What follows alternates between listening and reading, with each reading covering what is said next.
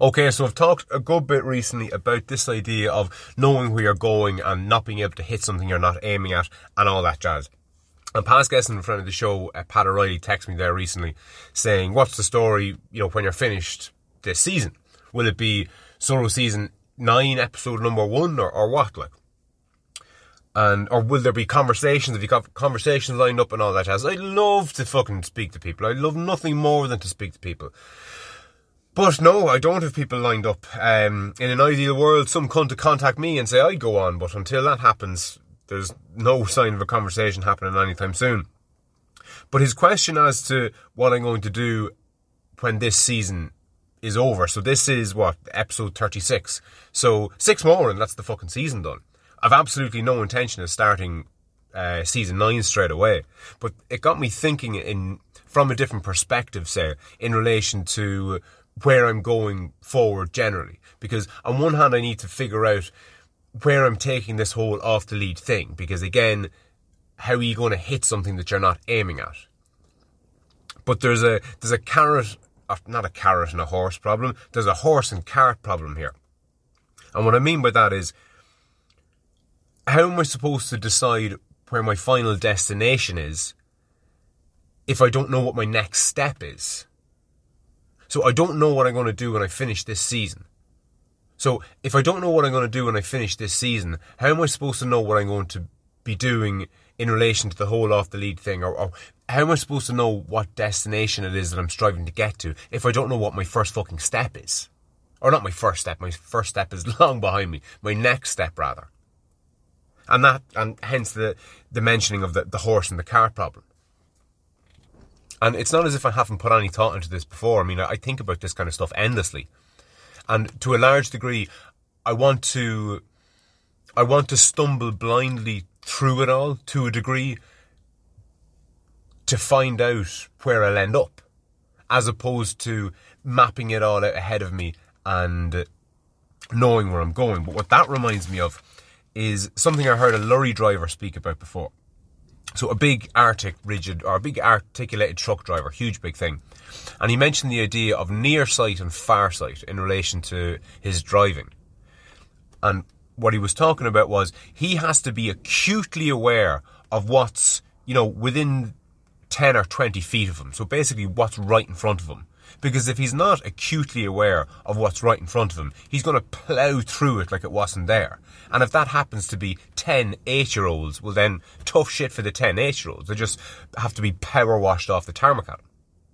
But simultaneously, he needs to be acutely aware of what's happening a kilometre away, or maybe not a kilometre, but 500 metres away, say.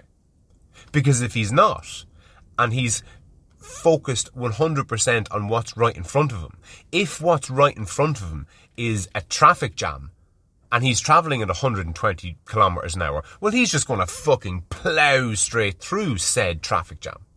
So there's an element of keeping a conscious eye on what's directly in front of you, but also not forgetting what's a little bit further on down the line. And there's something to that. And what I like about that is it's looking at my problem from a slightly different perspective. And I'm going to segue slightly here back to the whole mind, body, spirit thing. Because I've started thinking about that from a different perspective in an effort to try and concretise the terminology that I'm using. And it's under the banner of health. So we've all heard about our mental health. We should look after our mental health. It's the fucking front page of everything these days. We're all focused on our mental health. We didn't know there was such a thing 15 minutes ago, and now we're all about it. But, we haven't really defined it all that well. It's just, look after your mental health. Make sure you look after your mental health. Thumbs up. Look after your friend's mental health and your granny's mental health. But it's a very poorly defined term. But aside from all the bollocks of mental health, we have physical health then. So mental health is separate from physical health. So the idea is if you've got mental problems, you go see a psychotherapist or a psychologist or a psychiatrist maybe. But if you've got physical health, you go see a doctor, you go see your GP, or you have a nurse check you over. And if you want to make, let's say if you're mentally ill, you need to see a psychiatrist, broad sweeping generalisation alert. If you're physically ill, you need to see a doctor. But if you want to just be mentally better, so let's say mentally you're doing well, but you want to be doing better, You might see a fucking life coach or a psychologist or a shrink or something of that nature. And in relation to your body, if you're physically sick, you need to go and see a doctor or a surgeon or a nurse or whoever it is. They look after the body. If you're sick, say. But if you aren't sick and you just want to be in better shape, well then you go and visit a personal trainer or maybe a nutritionist or whatever else. So there's mental health and physical health. But I would argue that there's emotional health. Now, historically, it would have been a priest or your rabbi or your imam or your witch doctor or your shaman that would have looked after your emotional health. Psychologically, you're doing fine. There's nothing bothering you. You're not torn between this decision or that decision. You've no PTSD. Physically, you're tip-top. You're 100%. You've got, you're fit, you're healthy, and all the rest of it. You're not overweight. You're not underweight. You're strong. You're young. You're full of vitality and all the rest of it. But you're missing something. Maybe you're depressed, or maybe you're just sad all the time, or maybe there's no joy in your life, and maybe you won the lotto and you just, it didn't even elevate your heart rate because you're not in it. Your life isn't just in it. You're emotionally corrupted somehow. And mental, physical, and emotional, we kind of get that intuitively. Mind, body, and spirit. I don't know, there's something tangible about mental health and physical health and emotional health in a way that's not tangible when you speak of it in terms of the mind and the body and the spirit. The mind and the body and the spirit, they're too abstract. Mental health, physical health, emotional health, you're nailing something down a little bit more, you're concretizing it. And that hasn't solved my problem. I can't. Or maybe it has. Maybe they're the three words that I want to use from now on: mental, physical, and emotional. I haven't settled on that by any stretch of the imagination. But it's essential. But the reason I got to that is essentially because I just viewed the same thing from a different perspective. And in relation to where I'm going with the podcast, and Pat O'Reilly's question of what are you going to do when this season is over, which is essentially my next immediate step. And my thoughts as to where I'm bringing this whole off the lead thing, because I feel I need to know where it's going, because I'm not going to hit something that I'm not aiming at. And the guy, that lorry driver, he was dealing with the same problem. And what helps for me is it's the same problem viewed from a different perspective. I also mentioned in the last episode or the one before this idea that I'm too busy working in the business and not working on the business. And that got me thinking of that. That got me thinking of that generally. And I started thinking about when I started the business, and even before I started the business. So before I actually actively started the business, before I started selling, all I did day and fucking night for God knows how long was work on the business, because I didn't have a business to work in. But again, you're lopsided in the same way that I'm lopsided now. I'm spending all my time working in the business and practically no time working on it. But before I started the business, I had the opposite problem. All I was doing was spending all my time working on the business and not working in it. And I think it's a hurdle that entrepreneurs or would-be entrepreneurs or want to be entrepreneurs or aspiring entrepreneurs, it's a big hurdle. It's one of the first hurdles they have to fucking traverse on their journey. And it's this idea of getting away from working on the business and working in it. And what people will say to you is, how can I work in it if it doesn't exist? But you have to manifest it. I mean, that's the whole point of being an entrepreneur. You have to manifest it. You have to essentially make it out of nothing. And it doesn't have to be, skyscrapers and fucking helipads.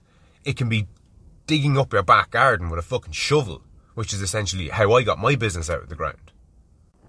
The point being that you have to start somewhere. And that's all well and good if you have a good idea of what you want to do. So I had this idea of growing plants, basically. So I built a polytunnel. It was kind of a straightforward thing.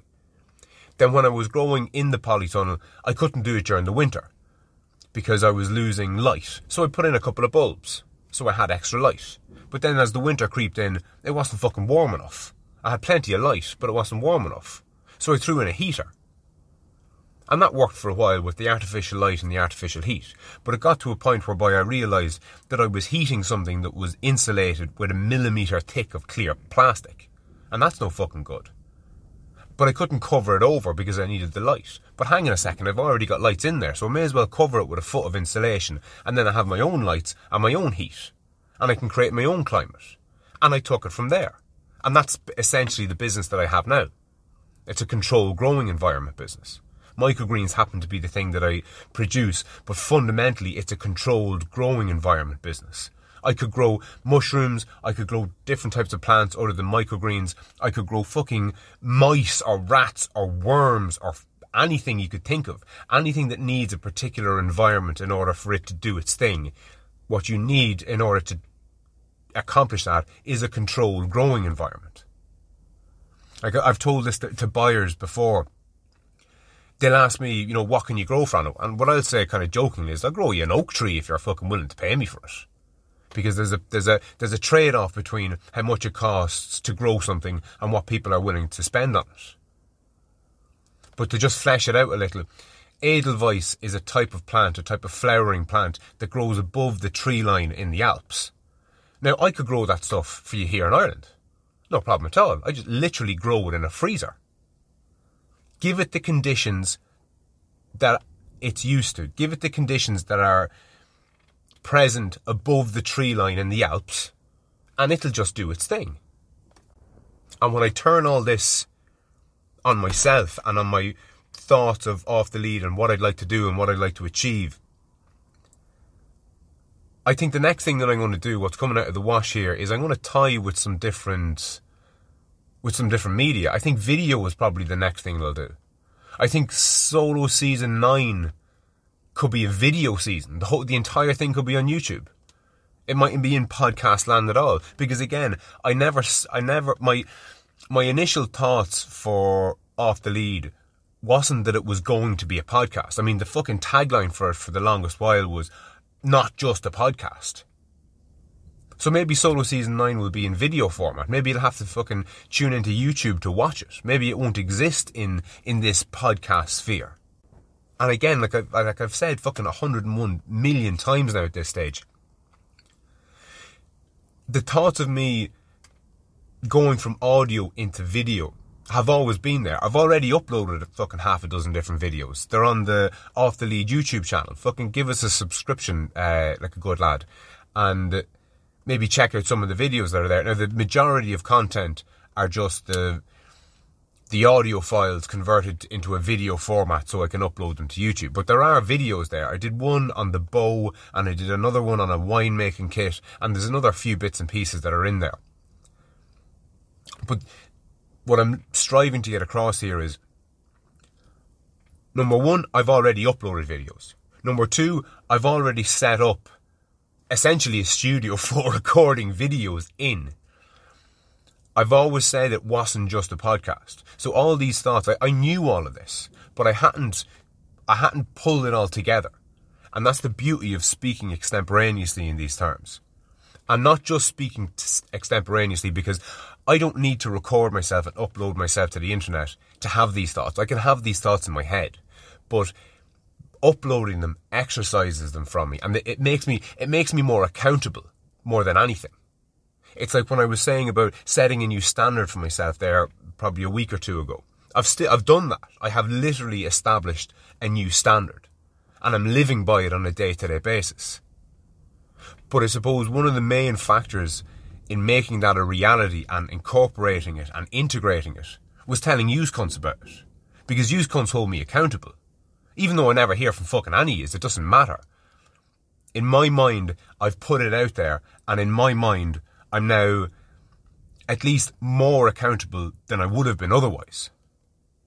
Because accountability is key. It's all well and good saying, oh yeah, I'm going to do this and I'm going to do that and I'm going to do the fucking other and I'm going to take over the world. Yeah, are you, yeah? And who are you accountable to? Nobody. If it's all in your head, you're accountable to yourself. But maybe not we, but I'm an absolute fucking black belt in mental gymnastics when it comes to excusing myself for not doing the things that I said that I was going to do. But I'm getting better, and having an audience of sorts helps massively with that. Because again, it makes me that little bit more accountable. And I'm getting braver as well. Like I've uploaded some stuff recently enough as well that would have mortified me in the past. And I remember in earlier seasons, I said this explicitly. I said, lads, I'm going to fucking rest assured when I recorded this and hit upload, I had my runners and my shorts on. I hit upload and I ran out the door on a run just to distance myself from the embarrassing thing that I had just uploaded to the world. I literally had to run out of my own way. These days I don't give a fuck because I've already embarrassed myself, quote unquote embarrassed myself to such a degree that kind of stuff doesn't bother me anymore. I'm stronger. I don't know if that's mentally stronger or emotionally stronger or maybe a little bit of both. And that's from, I suppose, exposing myself. It's exposure therapy. It's like fucking, if you've got a fear of dogs, buy a book about dogs and look at the pictures of the dogs. Watch some videos about dogs. Walk past a house you know that there's a dog in. Get close to a tiny little dog. Build yourself up. Listen to a dog barking in your fucking headphones. Exposure therapy is key to getting over any obstacle, essentially. Any fear, anything that you have a fear of. Whether it's speaking publicly, making a show of yourself, uploading your podcast to the internet, publishing your fucking blog, whatever the hell it is. Wearing pink trousers out in public, or shaving your head, or letting your hair grow, or growing a fucking goatee. People are terrified of doing fucking anything these days. And exposure therapy goes a long way. Holy fuck, it's 16 and a half minutes. Lads, on that note, I'll chat to you tomorrow.